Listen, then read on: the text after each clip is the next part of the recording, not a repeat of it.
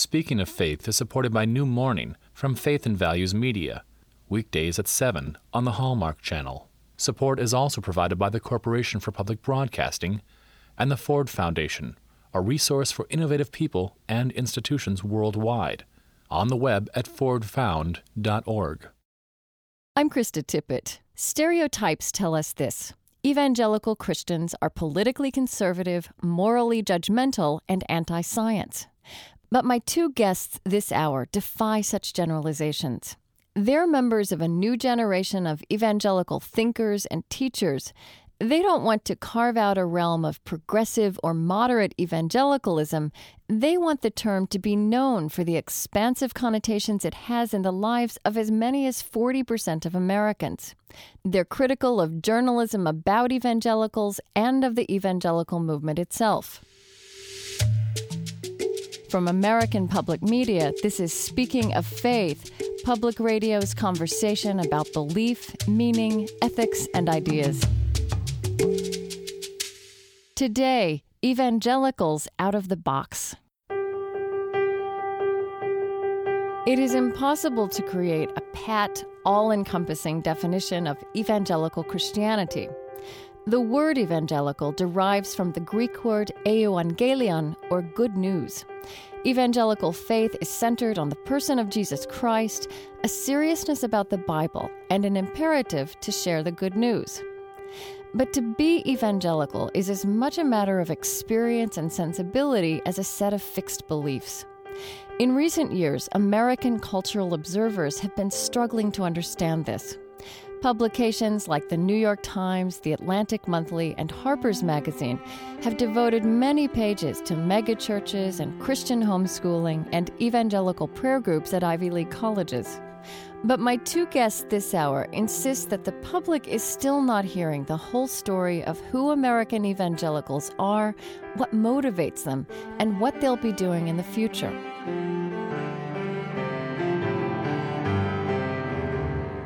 First, we'll speak with Jamie Smith, an associate professor of philosophy at Calvin College in Grand Rapids, Michigan, one of the largest Christian colleges in this country.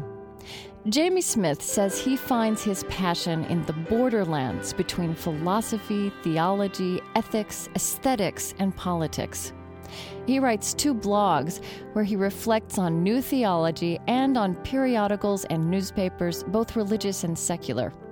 He's written this: just as Western anthropologists of generations past trudged through island jungles in search of the exotic other in primitive societies, so today journalists depart from the safety and civilization of Manhattan to the exotic environs of Kansas, or Oklahoma, or Florida, or Colorado Springs.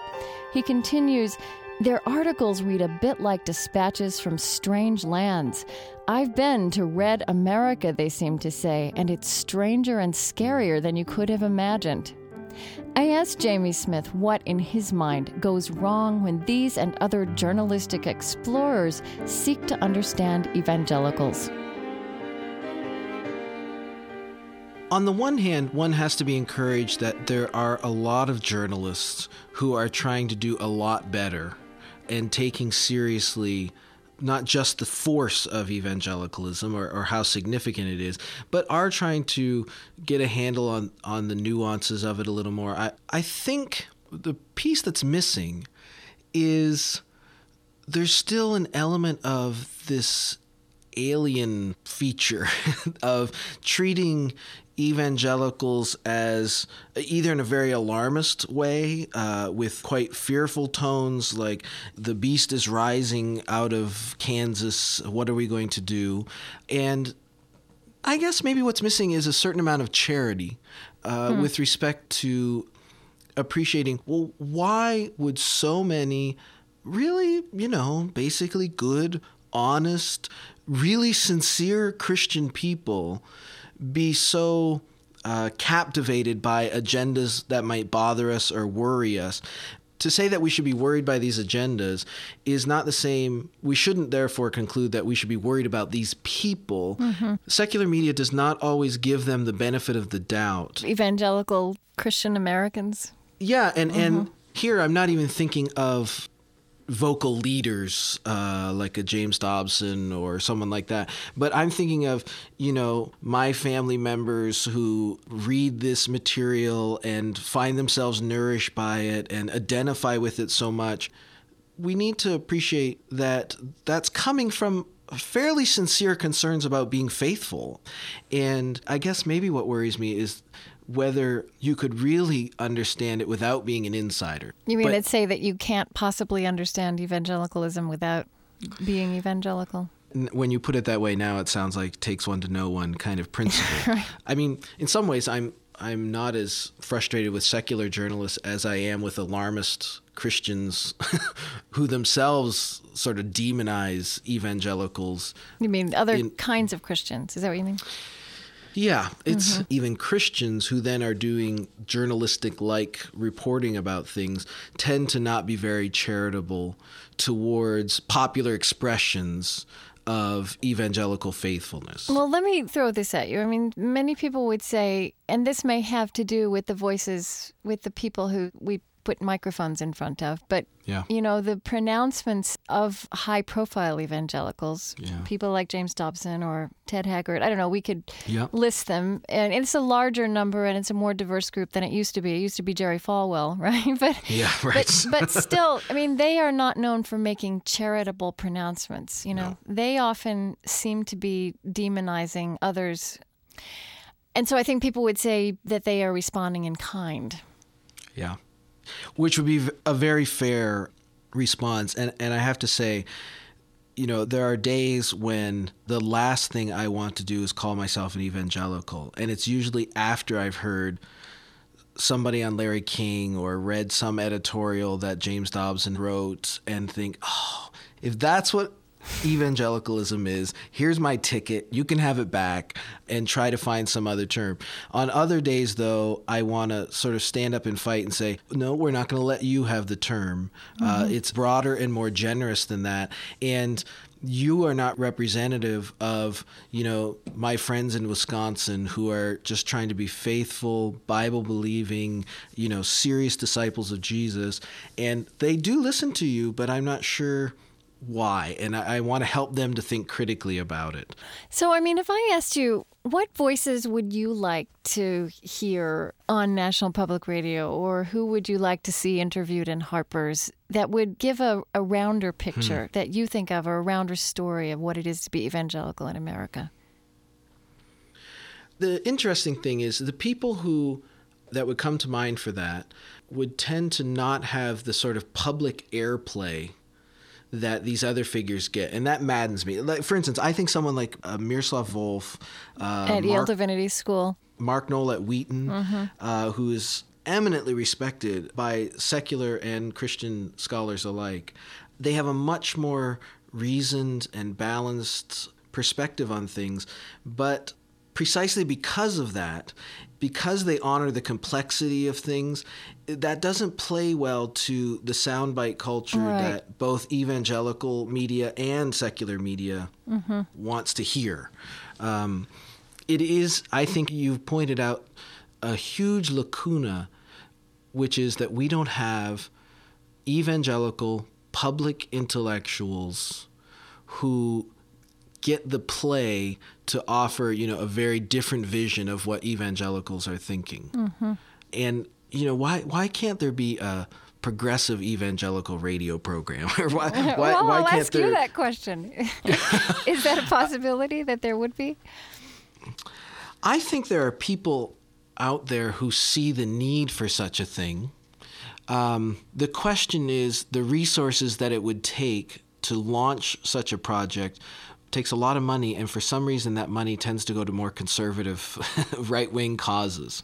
But one of the things I'm trying to convince colleagues of is Christian scholars for so long have tried to fight and work at getting at the table of scholarship and respected as scholars who are working as confessional Christians and doing unapologetic Christian scholarship. We've so much wanted to get to the academy's table, and I think we're doing that increasingly. But I think now we need to turn the resources of our critical thinking and scholarship and say, we need some of us to really commit ourselves to be public intellectuals to help the church think more critically about her commitments and help evangelical Christians think a little more critically about what programs they're buying into and whose banner they're flying under. And then also speak to intelligently and generously and not so polemically to Harper's, The Atlantic Monthly, Wall Street Journal, those kinds of outlets too. And I hope our generation is going to start to take that more seriously.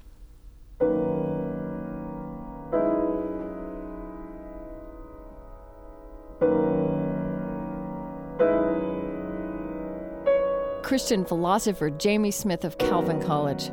He was born in 1970 in Canada. Like many evangelicals of his generation, Jamie Smith has had an evolving faith life. He discovered Christianity during college and later found himself drawn to the intellectual rigor of the Reformed Protestant tradition on which Calvin College was founded. He's also been influenced by the spirituality of the charismatic Pentecostal movement. In many of our most contentious public debates, evangelical Christian voices seem to emphasize private morality over public morality and social justice. It is true. Okay. It does seem to play out that way.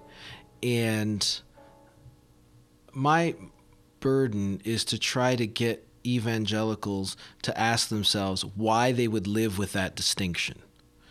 Why is it that too many times when evangelicals talk about justice, it means, giving people what they're due, and not necessarily rendering the distribution of resources so that we don't have hungry people in this country. I'm sure that historians could tell better stories about why evangelicals gravitated that way, but I don't see any reason why it should remain that way. And evangelicals take the Bible so seriously. You can't sit down and read the book of Isaiah or Jeremiah or Amos and conclude that this is about, getting your internal attitude right. Right. I mean, it's about that. helping the poor and the weak and the friendless. Yeah, absolutely. And so when Yahweh talks to Jeremiah and says, if you want to know whether a king knows me, the question is, does he feed the poor? And evangelicals are equally worried, and this is where I share it, that doesn't mean giving up, though, a sense of personal holiness. In some ways, I think evangelicals should recapture the language of holiness, but stop restricting it to this sort of personal, private sphere and think about almost a sort of public holiness or corporate holiness. And what would that mean about how we treat the poor and children and women, and not living with that divide between external, internal, or personal and public. I mean, if you really want to get evangelicals riled up, try to start a conversation about either war, capitalism, nationalism. Those are issues where if I'm at home with my family and we're talking about these things, that's when they start to really get upset with me. Well, what would that explosive conversation be? I mean, what buttons would that push now? Well, there is... And I don't want to be trite or quick about this, but let's say, and maybe I even have a little bit of an outsider status just because I'm still enough of a Canadian to sort of be on the outside looking in. But there is a remarkable collusion and identification in this country of being a faithful, Bible-believing, evangelical Christian and being a very patriotic, pro-business, pro-war after 9/11 kind of citizen. Right. And so to suggest, for instance, that Christians might want to rethink their commitment to the sort of nationalistic pride that motivates participation in war, that feels like you're taking a brick out of the wall of their Christian faith because they haven't been able to distinguish the two. Or if you start saying, hey, I don't know if we should be so pro big business and free markets in the way that we are, because if we think about this a little more carefully, there's some really serious injustices that are engendered by that.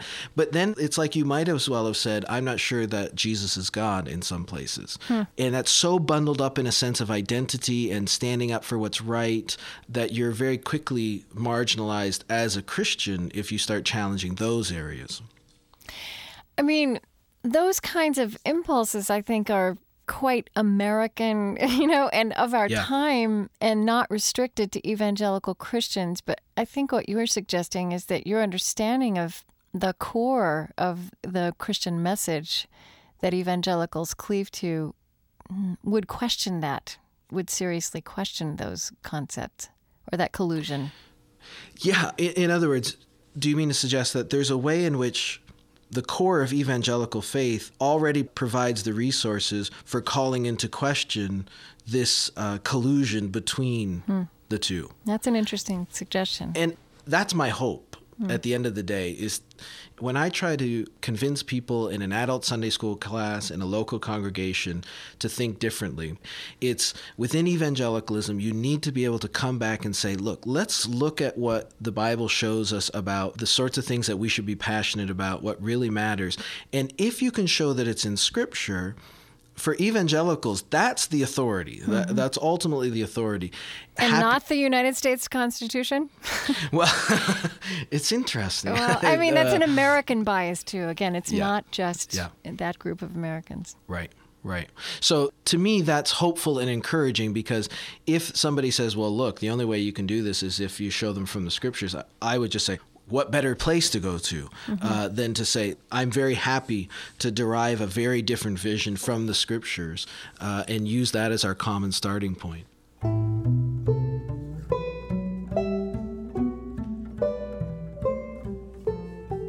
Evangelical philosopher Jamie Smith. I'm Krista Tippett, and this is Speaking of Faith from American Public Media. Today, Evangelicals Out of the Box. We're exploring perspectives that cut against the grain of stereotypes about who evangelicals are and how they might change American public life.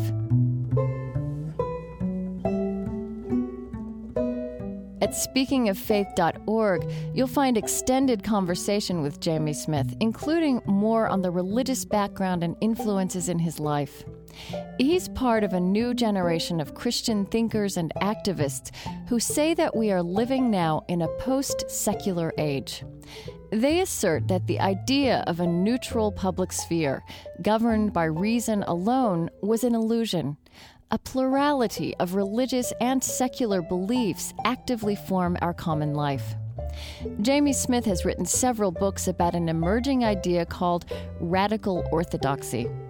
Radical orthodoxy would urge Christians to rethink every sphere of life, including politics and economics, in light of core Christian values. But it does not advocate the kind of partisan political strategies at which some evangelical Christians have recently been so successful. It's interesting. The word radical comes from the Latin radix, which talks about the root of something. Yeah, not something at the fringe, which is the way we use the word. And radical orthodoxy really names or identifies a sense of antithesis between a Christian vision of the world and the secular offerings that are around us. And it wants to take seriously that difference and that antithesis. And in a way, I think that's pretty close to the heart of a lot of evangelical sensibilities too. Although it can also be dangerous. I mean, if that falls into fundamentalist, world-rejecting hands, it takes a very, very different form. I mean, I know that where you're coming from is quite different from the culture war that we talk about a lot right now. Exactly. But what you just said can sound exactly like that. It can sound separatist. It can sound like a sensibility that might not have room for separation of church and state. Right. You know, that might fulfill the great fear now of theocracy that you hear. Yeah. The culture war was completely undergirded by the failure to distinguish between church and state in a way. And the thing that I find so maddening in evangelicalism today is on its right wing, there is this idea of sort of re-Christianizing or Christianizing the state.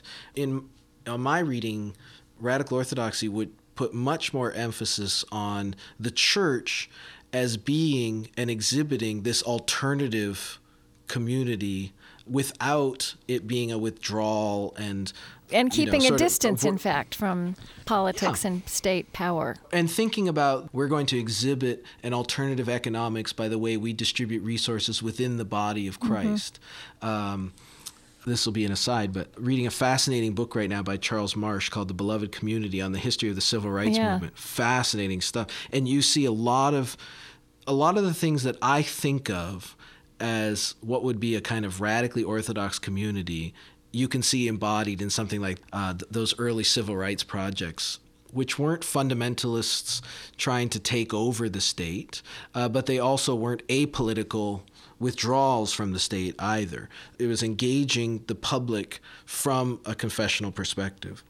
And kind of creating a new model of engagement. Yeah. But, I really kind of want to push you on that because it's easy to get excited about those ideas at divinity school. I think it's important to point, and you just did, to point to places where that is concrete and actualized. Yeah. Are there places you look in our contemporary life for kind of new models of engagement that don't fit the stereotypes we have of evangelical engagement or You're Christian asking engagement? This is the question my wife puts to me all the time. It's like, you live in this church in your head, where do we see this? And yet I don't want to settle for being realistic. I would rather keep working towards the ideal. There's a long tradition of Christian political thinking or social thinking, which has always been trying to look for this third way. And one of the things I get frustrated with very quickly is that, well, if you're against Bush or against current Republican policies, then you must be a Democrat, to which I would reply, no. I mean, I don't understand why it's always this either or. And I think what happens is both sides of that game are playing by the rules of what I would call statecraft. This is actually, I developed this from a fellow named Daniel Bell, a Methodist theologian at Southern Lutheran Seminary. And what he says is both the sort of liberal, progressive Christian Democrats and the more conservative right-wing Republican Christians both think that the way to solve problems and the way to be faithful is to marshal the resources and mechanics and engine of the state. And this is where I think there is an alternative which says, I don't want to play by either side's rules in that respect, that the church within a civil society can carve out its own space to be political as the church. That is, I think the church is a political space. It is a polis in the Greek sense. It is a community which has a specific goal that it's aiming for and is trying to embody practices to form virtuous people to achieve that goal. So I think that's a political space, but I don't think it should be identified with the space which is the state. When I say the church, I wouldn't want us to ever just think of a local congregation, and I wouldn't even want us to just think of American evangelicalism. What we're talking about is a body, a community, which is a transnational reality. It's really an alternative but global community of people which transcends the borders and citizenships of nation states. And yet that's our primary citizenship. So that has to make a difference for how we think about our relationship to global realities.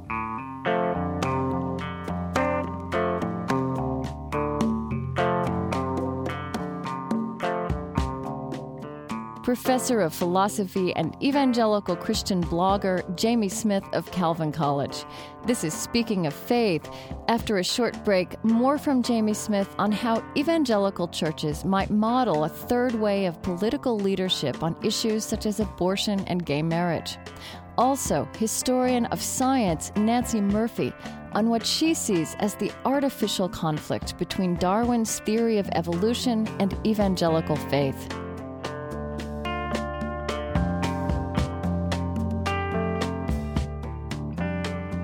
At speakingoffaith.org, you'll find an annotated guide to today's program.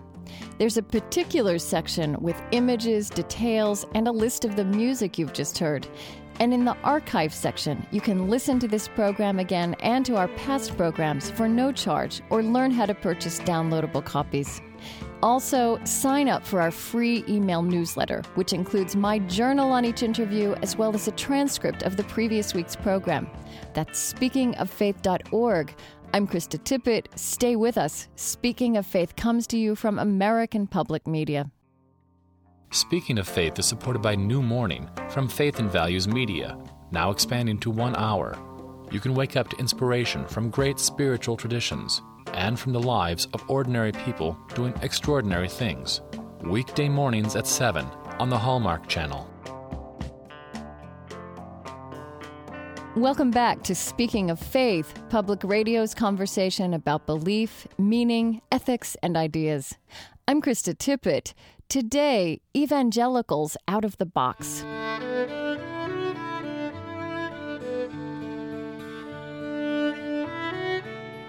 We're exploring perspectives that defy common stereotypes and generalizations about who American evangelicals are and what they stand for. I've been speaking with Jamie Smith of Calvin College, where President Bush delivered the commencement address in the spring of 2005. Smith is a young philosopher of traditional and emerging Christian thought.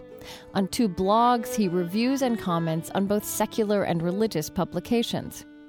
He's been describing a new religious sensibility among intellectual Christians, including some of his fellow evangelicals, which he calls radical orthodoxy. Smith believes that churches are by definition political places, but he says they should exert that influence by modeling community and virtues rather than agitating for political policies, either conservative or liberal. I asked him whether this alternative approach could apply to some of the most divisive moral issues in our culture, such as abortion and gay marriage, issues on which evangelical Christians have driven conservative political agendas. Yeah, very much, sure. And I would want to think differently about those issues, mainly because I think the standard evangelical position or the publicized evangelical position, again, is infected by this identification between what Christians think and what they think the state should reflect. That is, what should be a pluralistic public sphere. Okay. So I would make a big difference, for instance, between what the church should think about gay marriage and what the state should think about gay marriage. Okay. So that as an evangelical, I think I could still conclude and say, I can't imagine how the state could not. On what grounds could the state not permit that? But then I would say that that doesn't translate then into a progressive stance about gay marriage within the church. Okay. And that those are 2 completely different processes and of discernment. Is that what you're saying? Now, and 2 different sets of criteria and 2 different sets of what could count as evidence in an argument about them. It seems silly to me to think that the Bible should have public cachet in an argument about what the state should do. I think it's a misguided project to try to translate the specificity of Christian confession about abortion, war, death penalty. I confess to not being very hopeful or sanguine or even desiring to translate that into a public policy. I mean, now, sorry. Immediately I can see the faces of a number of friends who say, well, Jamie, that just sounds like apolitical withdrawal. You don't care about the poor. You don't care about children. No, but what I want to do is expand. We're going to exhibit our concern with those issues by creating a very alternative way of doing this within the body of the church. So that within the body of the church, it would matter how women who become pregnant, who don't want to be pregnant, I mean, it would be up to the church as communities to model a different way of approaching this dilemma. Is that? Right. We should have a completely different way of relating to pregnancy within the community and model that differently. The church could do very well to just take care of its own for a few years and not go about trumpeting why the rest of American culture is failing so badly morally, because the fact is we're not doing a great job ourselves. And that's evangelicals are not doing a great job ourselves. And I feel like we have quite enough on our plate to just try to get evangelicals within the church community to exhibit and live up to the vision of community and being human that's articulated in the scriptures, let alone trying to then impose that on a broader nation state. And it's also something that I think is just untenable philosophically. Okay, but I'm sure someone would be listening and saying, he's not evangelical. Presumably, you have friends and colleagues who think the way you do, or are you kind of a lone voice? I mean, things are a little skewed. I guess your circle of friends is always self-selecting. But, in my local church in which I participate, there would be people who would share this sense with me. And I feel like this is something I've often struggled with. From a distance, it's easy for people to judge, oh, Jamie must not be an evangelical because he holds these positions. But then if you have a relationship with people and say, look, at the end of the day, I love Jesus. This is, I could be doing other things if it really didn't come down to that. And I would think that if they saw my expressions of worship and what we as a family value in church participation and what we try to communicate to our kids and our passion for discipleship and charismatic worship experiences, all of that usually deconstructs the easy claim that, well, his positions exclude him from being an evangelical.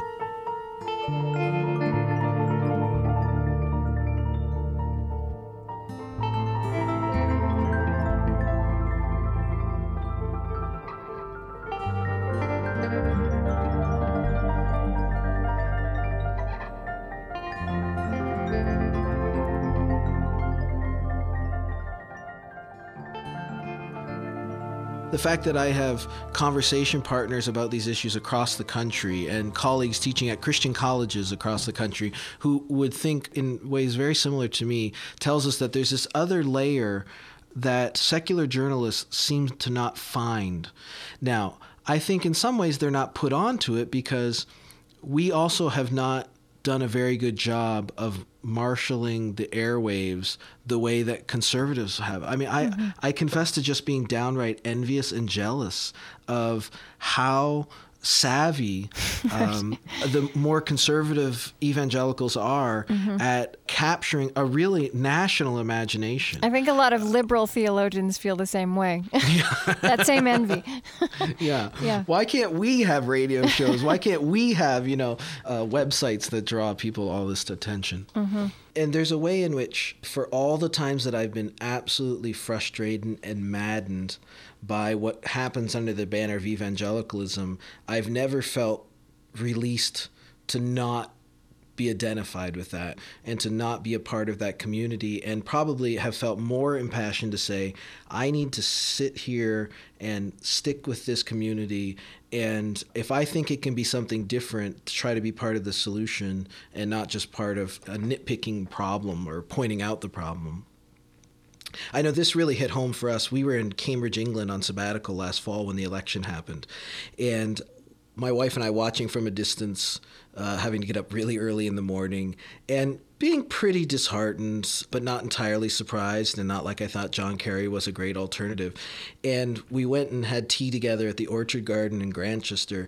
And it hit me that morning to say, okay, if I am so frustrated that so many evangelicals could be so thrilled and excited about George Bush's reelection and his foreign policy and his domestic policy, if that really upsets me, then I have a lot of work to do to try to transform, challenge, and re-educate the imagination of my brothers and sisters, because I actually think that the conclusions they're coming to are not consistent with the scriptures that we share. I hope that doesn't sound too arrogant, but just the sense of, if I think that they should be coming to different conclusions, then I should be one of the ones trying to help them to think about different possibilities and different conclusions.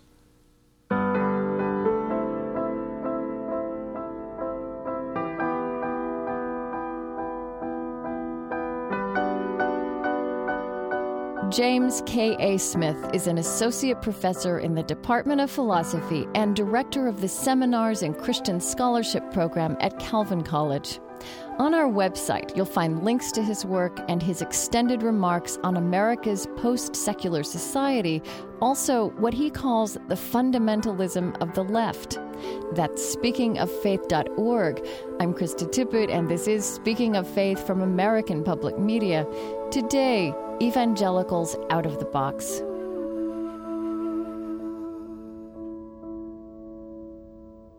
Some evangelical Christians in contemporary America have openly taken issue with modern science.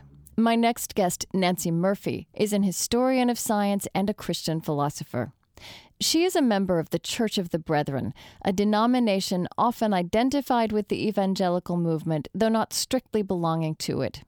She teaches at Fuller Theological Seminary in Pasadena, California, a leading center of evangelical learning.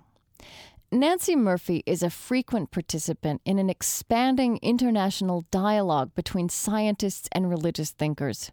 She's written a book with a cosmologist, George Ellis of South Africa. She advises the Vatican Observatory on its conferences on science and theology. But in this country, collaborative work between science and religion is currently overshadowed by the furor over intelligent design. This new idea proposes to refute evolution outright. I asked Nancey Murphy how she views this divide. Oh, I am terribly saddened by it. I have a friend who, up till recently, taught 1,000 freshman biology students every year, and he believed that somewhere in the 90s percentage of those students believed that they could not both accept what he was teaching them about evolution and also maintain their faith. And I think this was not just Christians, but cut across some of the other religions as well. These were primarily science majors, pre-med students, etc. He couldn't, of course, talk with all of them, but he believed that a lot of them simply gave up their church connections. So that is absolutely tragic. And that's not what he wanted to happen, is what you're saying. Oh, no. He was a Christian himself, but teaching in a state university, he was not in a position to teach, a week on science and religion. But I just know from listening to him what a huge problem this is for young people if they're taught that they can't accept both of those points of view. My objection to the intelligent design movement and other predecessor creationist movements is that they misunderstand the nature of divine action. They're assuming that events that happen in the natural world either have to be caused by natural causes or else caused by God. That's really, really bad theology. Every Orthodox theologian, going all the way back, has said that God is always at work in everything that happens in the universe, and God mostly works through natural causes. So for you, how do you think about evolution on the one hand, creation on the other hand? Do you hold those together in harmony? Oh, absolutely. And the simplest way to put it, which occurred to people probably the day after Darwin's book came out, is, okay, the evolutionary process is the means by which God has created all living things. And again, you are moving in national and international circles of scientists who are working at the cutting edge theories now. Do you still find that idea to be confirmed in everything that's being discovered right now? It's interesting. The mainline Protestant world has been radically divided throughout the modern period into liberals and conservatives. And the liberals were to be criticized for having developed a view of religion and theology that made science totally irrelevant. The conservatives among themselves have been divided among those who saw science as a threat, something to be argued against, versus those who began immediately to work on ways of harmonizing the two.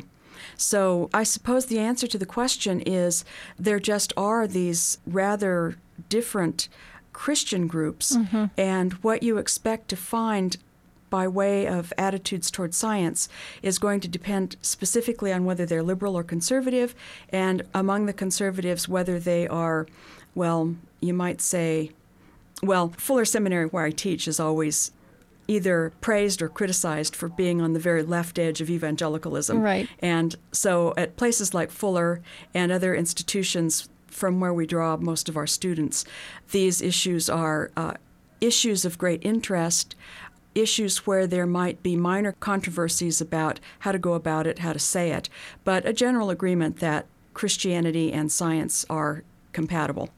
You know, that's interesting, and I wanted to ask you that question. I mean, I also believe and find affirmed in the interviews I do for this program. I mean, obviously, most of us are not on the far right or the far left in politics or religion. Most of us are somewhere in the middle. And I do think that most people in themselves can reconcile science and religion better than the public debate would suggest. And I wanted to ask you, I mean, it sounds to me like you're saying that you think that is also true at a place like Fuller Seminary, which, as you say, maybe some may consider it to be on the left of the evangelical world, but it's very squarely evangelical. Yes. I've come to the conclusion that you have to be taught that Christianity and evolutionary theory are in conflict. Because it wasn't even addressed when I was in school, and I believe we were taught evolution in the 6th grade. Nobody bothered to sit down and tell us, now children, we read Genesis in the period before, and I need to let you know that scholars have worked out how these can both be true. No, nobody even bothered to do that. We just figured it out ourselves when we were kids. And so I think what's happened is that those who are committed to their being incompatible have just done a very, very good job of teaching the public that they have to believe that. I think the natural default position is, somehow these things can be worked out. And the position that you have to inculcate in people is that, this is an insoluble conflict. Yeah, that's very interesting. There was an article in which you appeared, written in the Los Angeles Times in 2003, and I think the tone of it was similar to a lot of writing these days in major publications. This article is titled Jesus with a Genius Grant. And I'm going to read this paragraph in which you appear. This journalist is writing about something happening at the New York Academy of Sciences on Madison Avenue. And it says, then the lights flicker and it's time for Nancey Murphy's presentation. The first slot on the day's program, where she says she is a professor of Christian philosophy at Fuller Theological Seminary in Pasadena. No wonder she looks marooned. Usually, Christian academics don't address international bodies of the scientific elite. If they do, they fly in from a liberal school of religion such as Claremont in Southern California or Yale, not from one of history's bellwethers of the born-again, conservative, evangelical Christian world, a place founded by a fundamentalist radio preacher, a place chartered to train pastors and missionaries and supply scholarly defenses of the Bible. I just wonder how you responded to reading that about yourself and the world in which you live and think. Well, Fuller has a very interesting history. It did, in fact, start out self-consciously fundamentalist. It still has a statement of faith, but the statement of faith it used to have was much more restrictive. One of the scholars came to the conclusion that he could no longer sign that statement of faith in good faith. And so the faculty and trustees got together for a whole day of prayer and discussion. It was called Black Saturday back then, but and I think it's turned out Black Saturday? About, I suppose it's been about 30 years ago. Okay. I'm not quite sure of the dates. And after tough debate, a lot of prayer, a lot of soul searching, they decided to change the statement of faith. And at that point, Fuller moves from what technically would be called fundamentalist into what technically would be called evangelical. They lost a few faculty in the process. But I see this as a story of the triumph of the pursuit of knowledge. These people wanted to be fundamentalists, but they also wanted to be the brightest and best educated fundamentalists on the West Coast. And perhaps they were. But if you pursue the truth, you will often end up having to change your mind.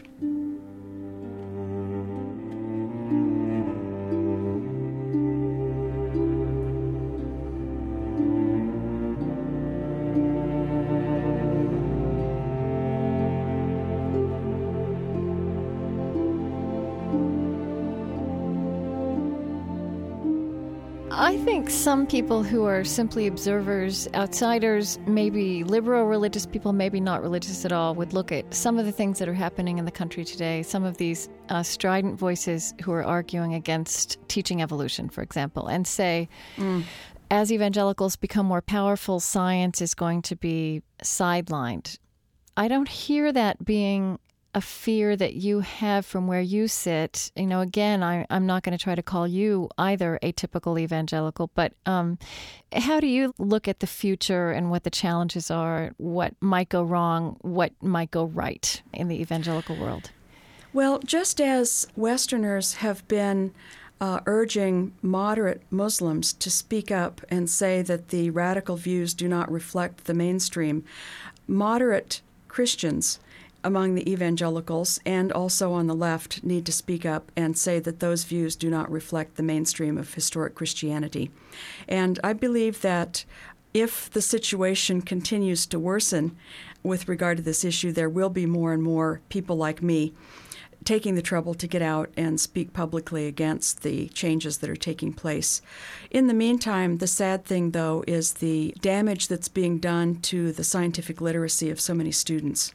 If the public schools teach evolution, some Christian parents pull their children out and homeschool them or put them in private Christian schools where they don't have to learn that bad stuff.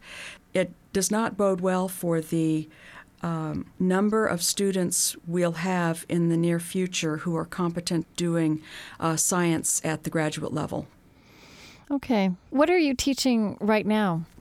I just finished a new doctoral seminar called Sources of Modern Atheism, which was quite enlightening for me. People who are believers tend to think of disbelief as the normal position and coming to believe as something you have to explain. But when you consider the trajectory of modern thought, given that the whole of Christendom was Christian, more or less, how did it ever get to be the case that people could come to disbelieve? And so I wanted my students to understand the history of the arguments that made atheism possible. And I found it eye-opening for myself as well. And now Fuller is an impressive place in terms of the student body it draws from all over the world, including many countries in which evangelical Christianity and Pentecostal Christianity are really gaining in dominance. I mean, tell me about the students you have and the response that they have to these complicated ideas that blend science and reason and philosophy and religion. I would say that suppose I have a classroom with 30 students in it. I would predict that from 1 to 3 of those students will be so turned off by what I say as to be uncooperative in class, maybe drop the class, maybe write a paper trying to refute me at the end. Okay. And all the rest of the students will be divided pretty much in half. Half of them will already have thought about these issues and will have positions of their own. The other half of that remainder will not have thought about these issues yet, but are open to being engaged, presented with alternative positions, encouraged to think about them. So it's a very enjoyable and almost 100% comfortable place to teach about these things.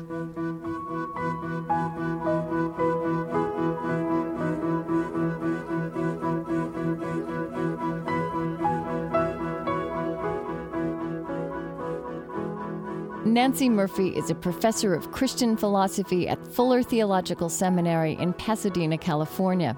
She's the author of Theology in the Age of Scientific Reasoning and Whatever Happened to the Soul. Earlier, you heard Jamie Smith of Calvin College in Michigan.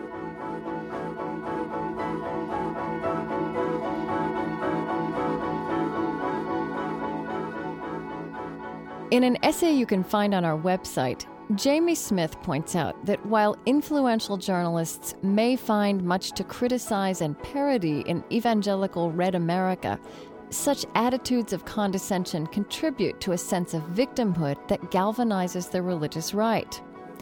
I find it interesting and important that neither Nancey Murphy nor Jamie Smith characterizes their own faith in political terms such as liberal or conservative. Instead, they long to infuse the American imagination about evangelical Christianity with nuanced and more generous meaning and possibilities.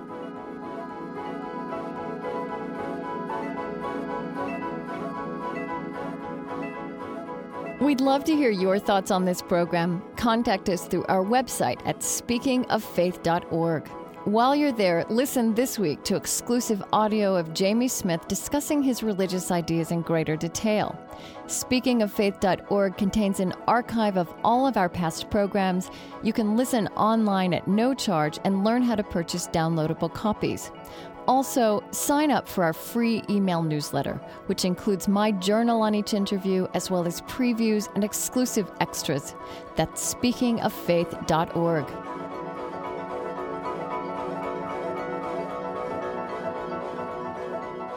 This program was produced by Kate Moose, Mitch Hanley, Colleen Scheck, and Jody Abramson. Our web producer is Trent Gillis. The executive producer of Speaking of Faith is Bill Busenberg, and I'm Krista Tippett. Please join us again next week.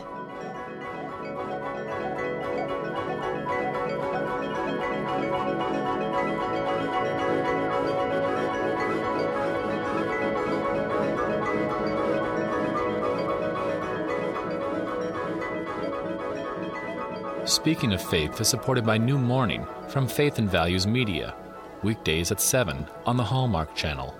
Funding is also provided by the Corporation for Public Broadcasting and the Ford Foundation, a resource for innovative people and institutions worldwide, on the web at fordfound.org, and the George Family Foundation, funding innovative ideas in integrative medicine, education, and spirituality in everyday life. Audio cassettes and transcripts are available by calling 1-800-777-TEXT or by visiting our website at speakingoffaith.org. American Public Media